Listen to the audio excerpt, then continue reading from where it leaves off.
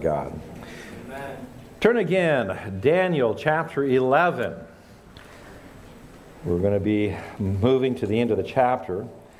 In the last couple of sermons in this chapter, I have pointed out the very precise fulfillment of prophecies that the angel revealed to Daniel from what was inscribed in the writing of truth, as it's called in Daniel 10:21. Now, this is the most extensive, detailed section of fulfilled prophecy in all of Scripture.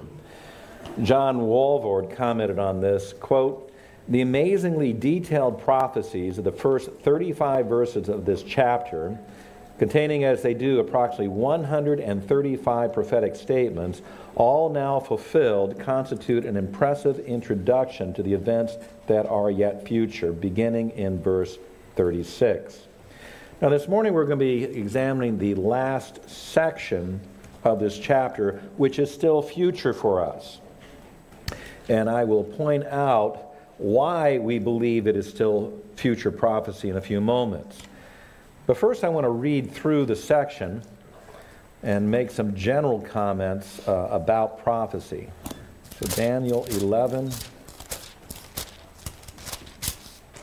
starting in verse 36. "Then the king will do as he pleases, and he will exalt and magnify himself above every god, and will speak monstrous things against the God of gods, and he will prosper until the indignation is finished, for that which is decreed will be done. And he will show no regard for the gods of his fathers, or for the desire of the women, nor will he show regard for any other god, for he will magnify himself above them all. But instead he will honor a God of fortresses, a God whom his fathers did not know. He will honor him with gold, silver, costly stones, and treasures. He will take action against the strongest of fortresses with the help of a foreign god. He will give great honor to those who acknowledge him, and he will cause them to rule over many. And he will parcel out land for a price. And at the end of time,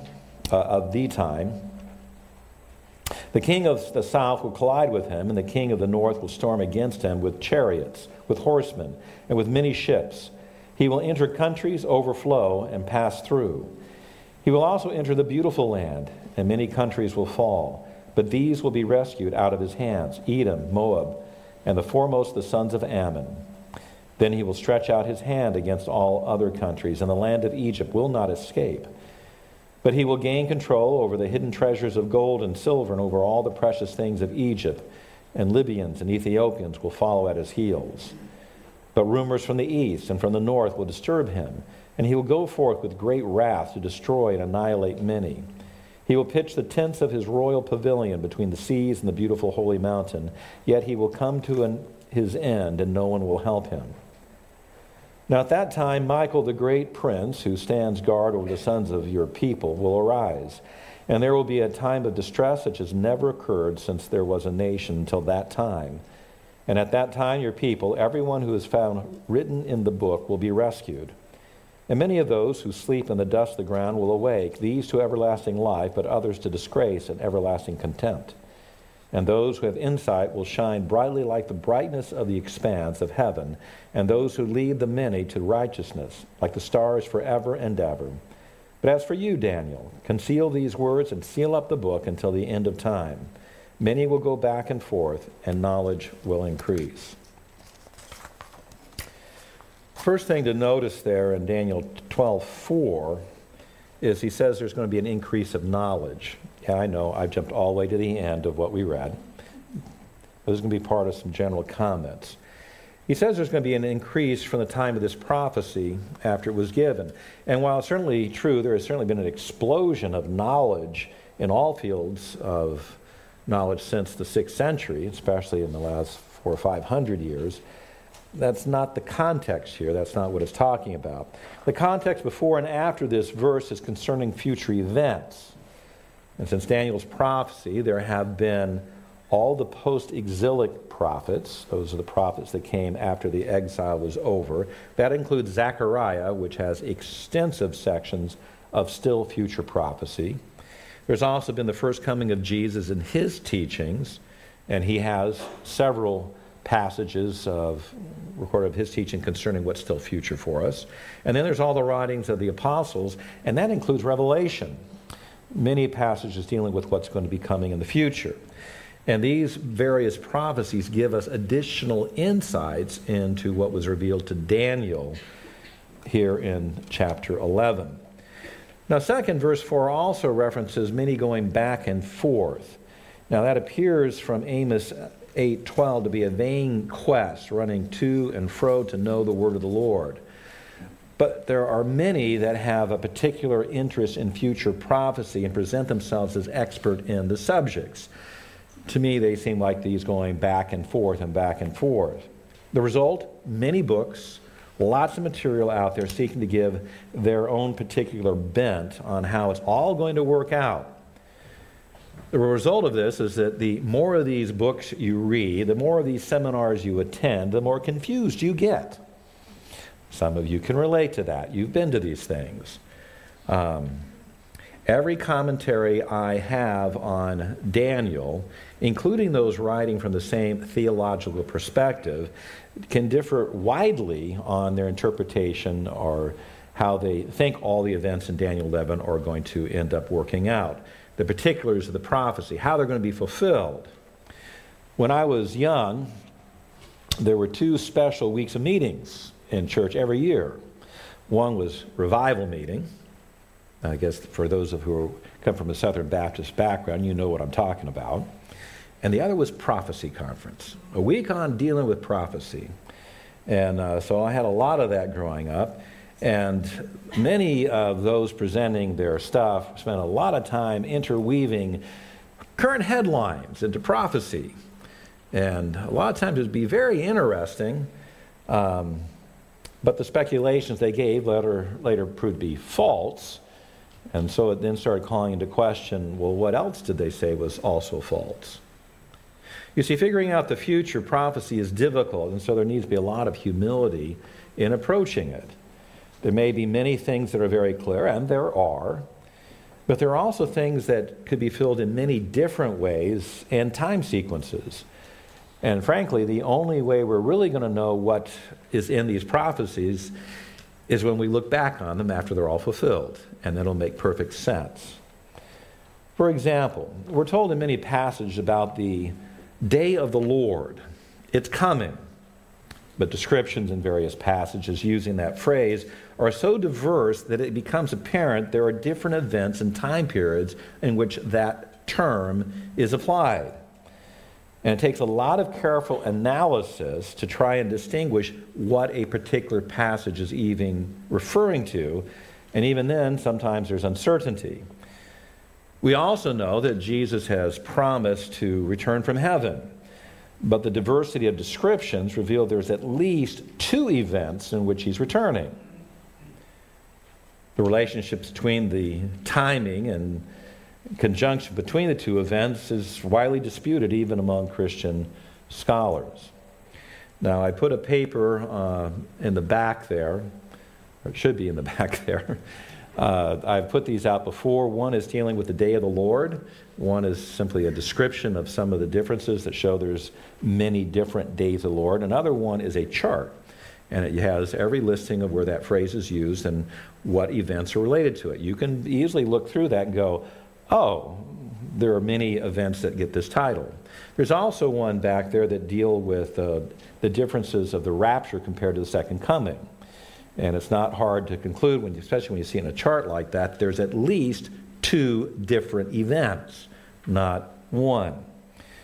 Now, that's the kind of diligence that has to be done to try to start figuring some of this stuff out.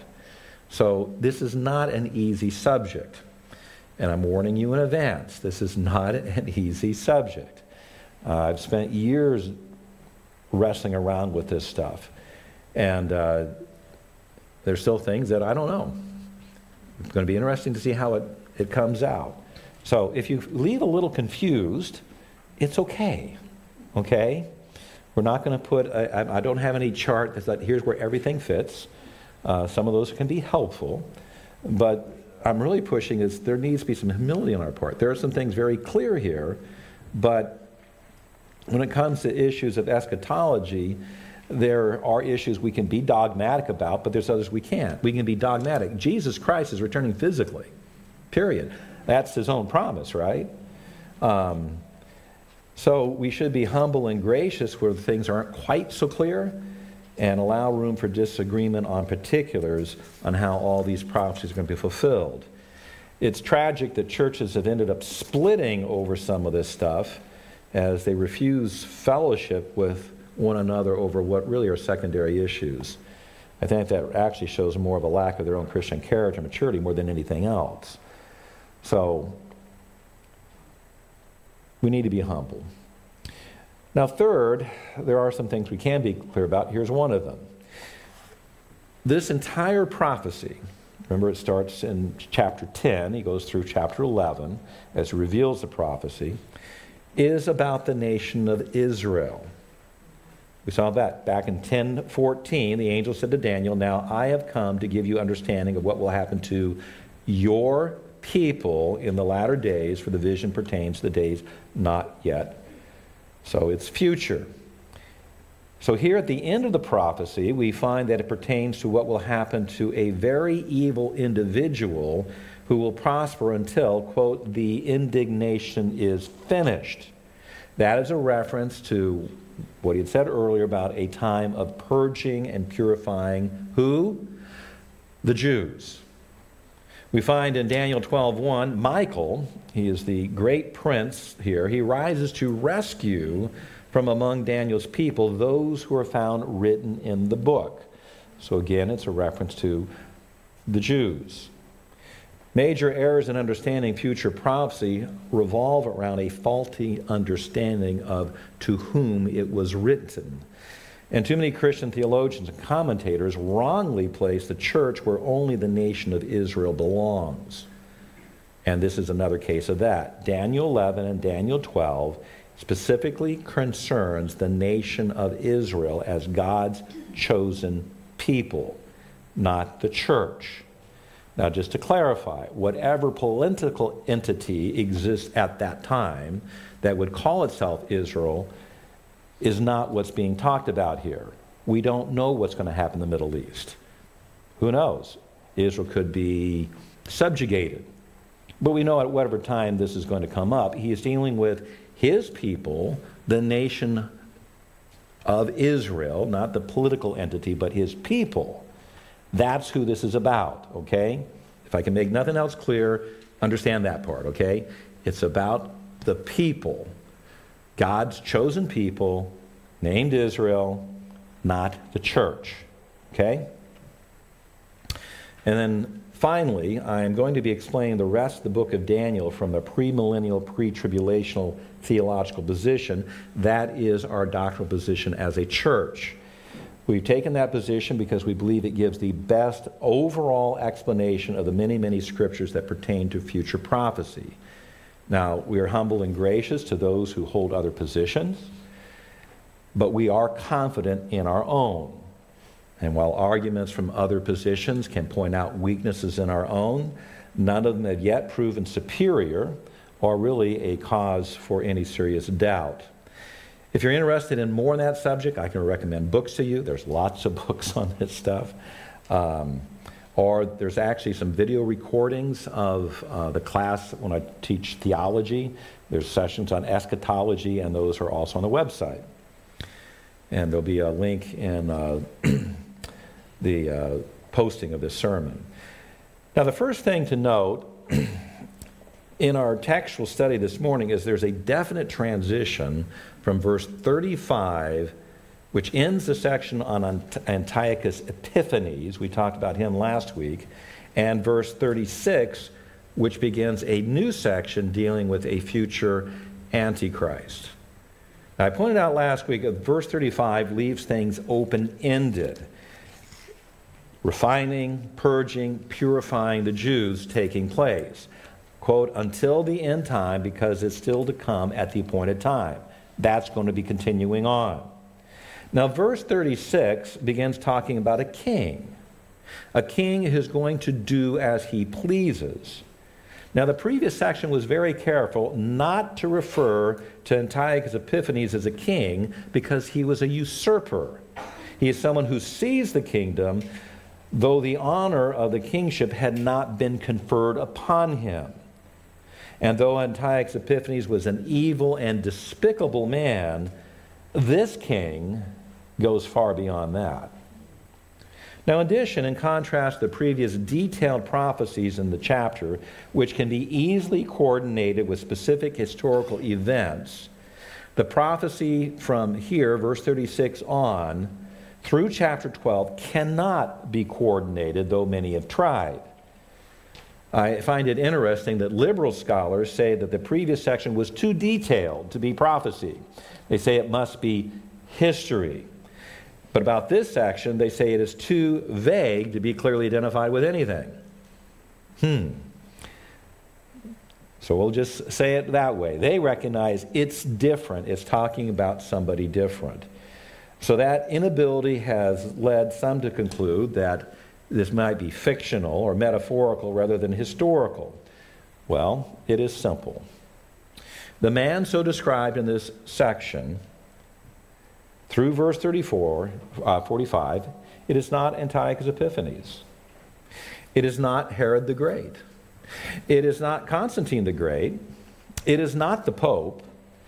It is not the Roman Empire. It is not Stalin or Hitler or any other historical person or system. This is a man who is yet to come, and this detailed prophecy about him will be fulfilled in the future. This is the little horn of the prophecy of Daniel 7, who is often popularly referred to as Antichrist, and that is how we're going to refer to him. Now, the first description of him in verses 36 through 38 is that he is a king. He is going to do as he pleases. Another, we see it's not Antiochus Epiphanes because he didn't get to do as he pleased. Well, did he? Rome came in and forced him out. And that's where we left him.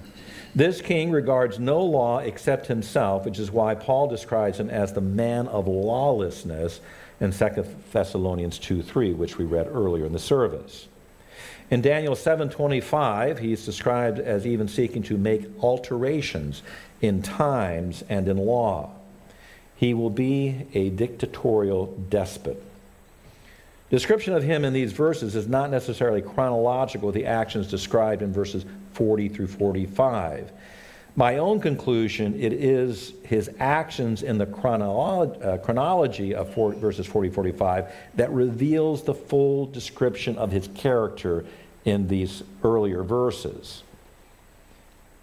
So the first part, here's his character from 40 through 45. Here is now a chronological sequencing. He is going to be a supreme egotist. He disregards all gods and religions in favor of himself. There have been many men who thought themselves to be some sort of god. But even they usually recognized other gods. That was true of the Caesars. It was true of Antiochus Epiphanes. This man will think of himself as above all of that. In fact, there are 7 statements in those 3 verses regarding his relationship to the gods. Starting in verse 36.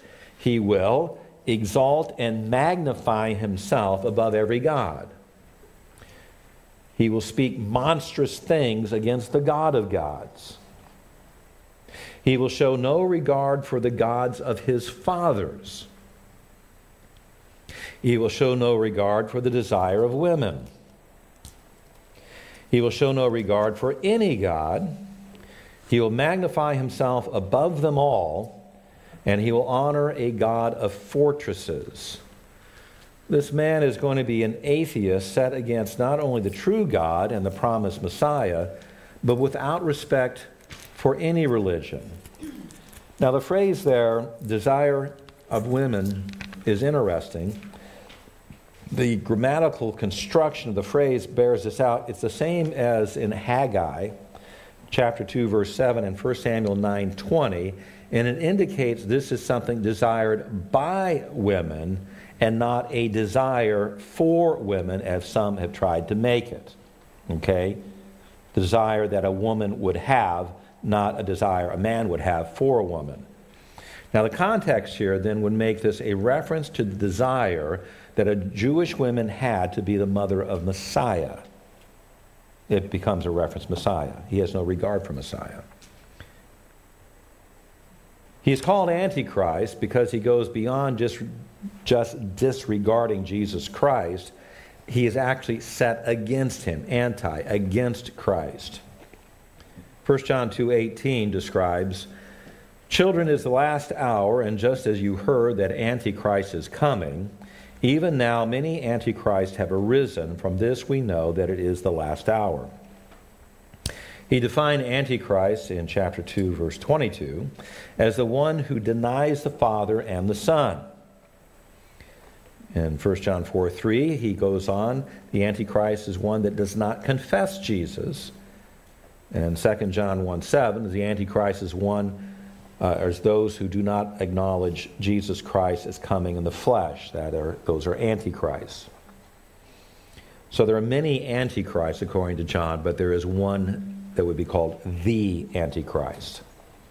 Now, other scriptures speak of his blasphemous character. Back in Daniel 7, he was described as one who utters great boasts. He is one who would speak out against the Most High, chapter 7, verse 25. In 2 Thessalonians 2:4, he is described as the one who, quote, opposes and exalts himself above every so-called God or object of worship, so that he takes his seat in the temple of God, displaying himself as being God, unquote. Now, that would be the abomination of desolation spoken by Jesus in Matthew 24:15, in reference to what Daniel had said in Daniel 9:27. That would be the fulfillment of it. The description in Revelation 13 agrees with this. He's the beast out of the sea who opens his, quote, his mouth in blasphemies against God to blaspheme his name and his tabernacle, unquote. And those who dwell on the earth at that time will worship him, and those that will not will be subject to execution. Now, the only God he recognizes is the God of fortresses. This is not a personified God like the Greek or Roman gods, but this is war itself as the object to which he devotes himself, his time, his abilities, his energy, his finances. This is a different God from those of his ancestors because he is a complete materialist. The ability to conquer is his God. Daniel 11:38 describes his wealth as being spent in the pursuit of war as if it were the actions of religious homage. In fact, the text there says he will honor this God of fortresses with gold and silver and costly stones and treasures. His actions of war are described in verse 39 and verses 40 through 45. His blasphemous beliefs then lead him to take action against even the strongest of fortresses, which he will conquer. He then parcels out honor to those who acknowledge him and to those willing to pay the price that he will set up to be his puppet rulers over conquered territory. And while that price will certainly include wealth and treasure, it may also include the price of their souls as they would worship this blasphemous despot. Now, other scriptures describe these kinds of actions, but there will be a limit to its length. In Daniel 7:25, he wears down the saints of the highest one for a time, times, and half a time. Then he is judged and destroyed. Here in Daniel 11:36, it is given to him to, quote, prosper until the indignation is finished, for that which is decreed will be done. So yes, he will be very powerful, he will be victorious, but only for a certain period of time. In Revelation 17, the peoples, multitudes, nations, and tongues are personified as a harlot that the 10 horns and the beast will make desolate and naked, and which they will eat up and burn with fire. So they will turn against him. The beast with his allied puppet kings is going to conquer, consume, and destroy other nations in war. But again, this only will continue until the words of God shall be fulfilled, as stated in Revelation 17:17. So already from the beginning, though a great conqueror, he will be limited. Verses 40 through 45 look at the wars of Antichrist. Now, it's a little confusing because there's some question as to whether this is referring to 2 kings or 3 kings, and how it then coordinates with other prophecy. Now, the section begins, describing that at the end time, the king of the south will collide with him. Now, if the him there is referring to the king of the north, there are just 2 kings, and the king of the north is a reference to Antichrist. If the him there is referred to is Antichrist, then the king of the north is a separate power who storms against him. Now, I take it there are 3 kings. The king of the south is set against Antichrist. The king of the north is set against Antichrist. And the events that follow are the victories of Antichrist, not the king of the north. So the king of the south, Egypt, the king of the north, Syria and its allies, they attack the area of Israel, which is controlled by Antichrist. Now, we need to remember a couple of things examining the actions that take place here in verses 40 to 45. First, according to Daniel 7, the Antichrist, this little horn that arises out of 10 kings, makes up a revived Roman Empire. Second, the focus of the prophetic scriptures here is on what is going to have an effect on the nation of Israel. I pointed it out before. Scripture prophecies focus on Israel, not everything that's going around. We saw that in the prophecies concerning the king of the north and king of the south. There were other kings that took part of Alexander the Great's kingdom, but these are the only 2 that count because Israel's in the middle of them. So same thing, focus here. It's still on the nation of Israel. The Antichrist will be given power to conquer at will, but that doesn't mean he will have conquered every nation.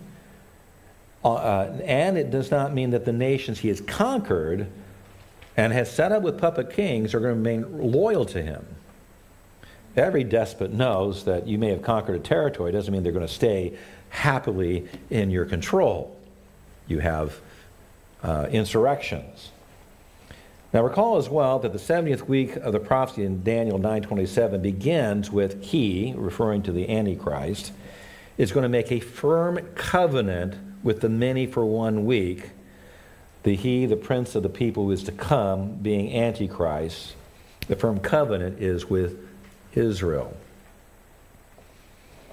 It is because of this covenant that he is aligned with the nation of Israel, so that an attack against it is an attack against himself.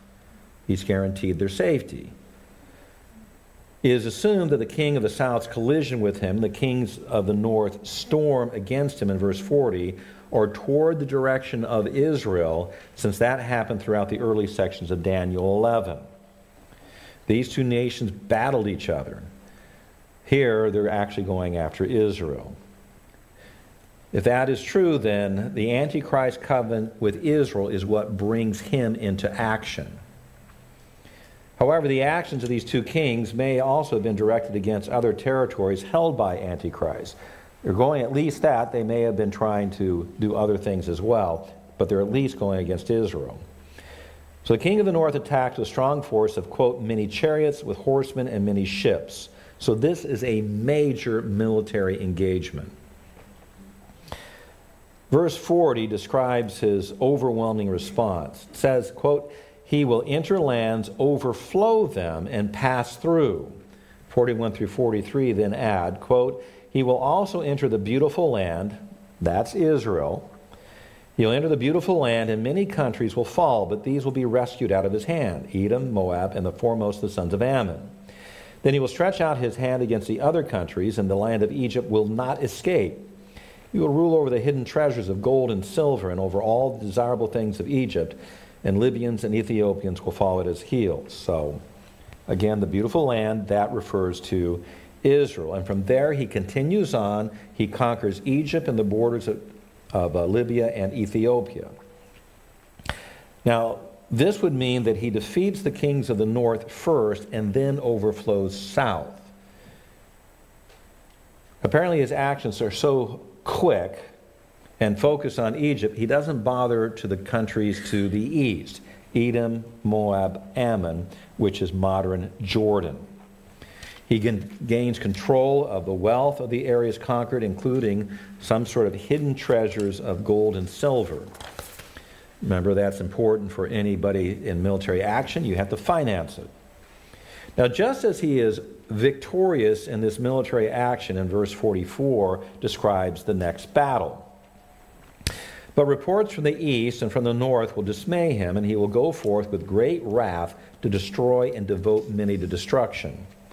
Now, I found this verse intriguing for the following reasons, and this is my own speculation.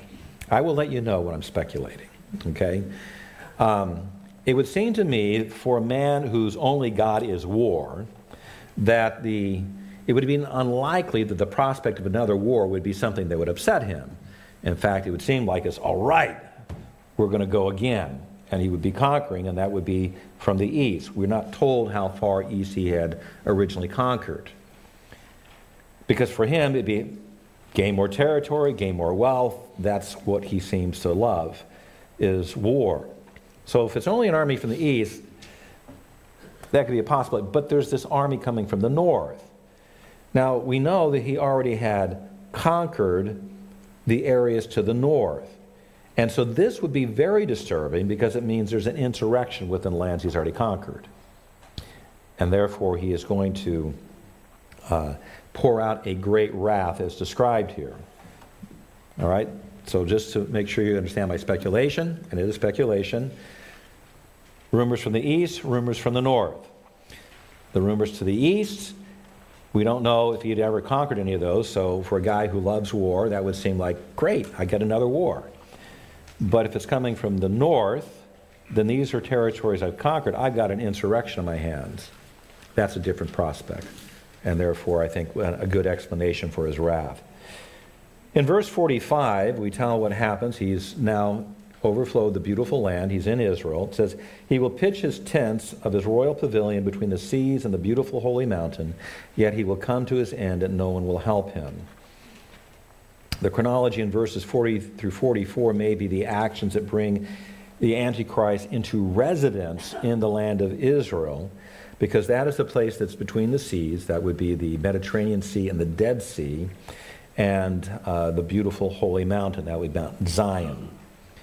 Now, it's difficult to coordinate the chronology here in Daniel 11, 40 through 45, with other passages dealing with, we know, end-time war, like Ezekiel 38 and 39, Zechariah 14, Matthew 24, and the book of Revelation.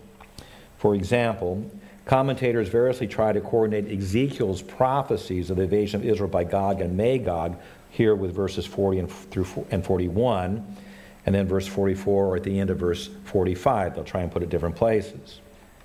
Again, my own speculation, okay, here's where I lean into understanding this, is the events here in Daniel 11, 40 through 45 occur during the first part of the 70th week prior to the abomination of desolation. Remember, the tribulation period, that 70th week from Daniel 9, is 7 years, and we know there's right in the middle of it, there's going to be the abomination of desolation, because it's marked off at the 3.5-year mark. I'm taking these verses saying this is occurring during that first half of the period before the abomination of desolation. The end of Daniel 11:45 then would occur in the second half of the 70th week, coordinating with the rest of Matthew 24:15, Revelation 7 through 19, Ezekiel 38 and 39, and Zechariah 14. Ezekiel 38 and 39 is particularly difficult to coordinate because it begins with a period when Israel is dwelling in security. That's Ezekiel 28:8. It ends with the armies of Gog and Magog and their allies being destroyed by such things as an earthquake, fighting with armies, pestilence, torrential rain, hailstones, fire, and brimstone, so that the Lord is sanctified and made known to the nations. Don't worry, we will eventually be looking at Ezekiel 20, those sections, so we'll catch up with those at some other point. What is stated in Daniel 12:1 also lends support this conclusion. So some of this is dealing with the first half of the tribulation period, some with the second half. The second half, we know from what Jesus says in Matthew 24, is a period of great tribulation, beyond anything that's ever happened before. That matches Daniel 11:45. There's a period of huge, it hadn't been seen before. That brings us to chapter 12, verse 1, because we see Michael, the archangel, now in action. Verse 1, chapter 12. Now at that time, Michael, the great prince who stands guard over the sons of your people, will stand. There will be a time of distress such as never occurred since there was a nation until that time. And at that time, your people, everyone who is found written in the book, will be rescued. And the phrase, now at that time, refers to the end time that had been referred to in the previous chapter, 11, verse 40. And it could be understood to be concurrent with the previous verse instead of subsequent. The statement about a time of previously unknown distress can only fit into the second half of the tribulation period. That's why I lean that this is the proper explanation of it. Okay? Nothing in the previous verses begins to compare with the great tribulation that Jesus described in Matthew 24 or the trumpet and vial judgments in Revelation, chapters 8 through 16. Now this Michael is the same one that we were introduced to back in Daniel 10:13. Jude 1:9 states specifically he is an archangel. And he has the specific responsibility to the nation of Israel. This is not Christ. It's not some other human or spiritual person. The specific purpose here for Michael is to protect and rescue the remnant of Israel whose names are written in the book described. The phrase, your people, occurs twice in this verse, so it places the emphasis. Michael's actions concern Daniel's people, who are the Jews, not the church, the Jews. So again, no reference to, no allusion to the church. Now, there have been some questions as to what action Michael takes in this verse because there's of a misunderstanding the term translated in the NASB, the KJV, the New King James, and the ESV as arise. Probably better translated by both Young's translation and Darby's as stand up, or in the LSB is rendering as stand, in keeping with the related verb in the same verse to stand watch or stand guard. Both yamad and ha'amed are formed the same verb amad. They're referring to the same kind of thing. So Michael arises, he stands up in the sense he appears on the scene to take his place in standing guard over these peoples whose names are written in the book. He is not arising or standing up in the sense of leaving. Amazing enough, there are those that will translate it that way. He is taking on his responsibility. He is guarding these people. And he will fulfill that responsibility, protecting this remnant of the Jews whose names are written in the book. Now, the next couple of verses jump to the resurrection of the righteous that will follow this time. I will cover that next week. This morning, I only want to point out that the angel leaves Daniel with the great hope of a future resurrection. And you can see that this would probably be a needed encouragement. He's just described, and for Daniel, all this was future. He described horrible things going on, ending with things that are even more horrible. So all these terrible things, it would be a wonderful blessing to see the other side of it. The resurrection's coming. And that we have to keep in mind ourselves. When we're looking at prophets of the future, we are not going to escape. There's going to be terrible things going to happen in the future. But we have the information about what's beyond that as well. So we take courage, just like Jesus told us in John 16:33. These things I've spoken to you, that in me you may have peace. In this world you will have tribulation, but be of good cheer, or be encouraged. Take courage. I have overcome the world. Now, I want to conclude with a few general statements about the prophecy of this coming Antichrist. First, these prophecies are going to be fulfilled just as surely as the prophecies in verses 1 through 35 that have already been fulfilled and testified by history. Just because they haven't taken place yet doesn't mean they're not as sure. They are absolutely as sure. In fact, looking from our position, looking back on fulfilled prophecy, encourages us and makes an absolute. These things are going to happen. We can be absolutely assured of it. God is going to fulfill everything he has said. And third, be wary of speculators who read current news headlines into the fulfillment of these prophecies. Current events show trends. They reveal ways in which prophecies can be fulfilled. But world affairs change very rapidly. And I know it can be very interesting and looking all these details. Oh, well, this just happened, this is going to coordinate with this, and we're getting fulfilled. Relationships between countries change rapidly. When I was young, it was always the Soviet Union. The Soviet Union, the Soviet Union, the Soviet Union. Because Gog and Magog, well, the Soviet Union controlled that territory. Where's the Soviet Union now? In the trash heap of history, right? Now the areas of Gog and Magog are still there, but what political entity will hold at that time? I don't know. We're not there yet. Also, things change rapidly, okay? Very rapidly. The collapse of the Soviet Empire, for those of us alive and witnessing it, was incredible. It's not something we could have imagined could have happened. Well, don't think that our own nation can't collapse the same way. It can. Other nations that did not exist then suddenly appeared on the map. I remember trying to teach our boys geography, and we couldn't find a map that actually had the right nations on it, because it kept changing. It was like, well, this is where this nation used to be. Well, this one already changed its name, and no, now its borders. They change rapidly. So keep those things in mind. Be careful of those who just get into speculating. It is our belief the events described in these passages I talked about today are going to occur after the rapture of the church, and things will happen very rapidly at that point.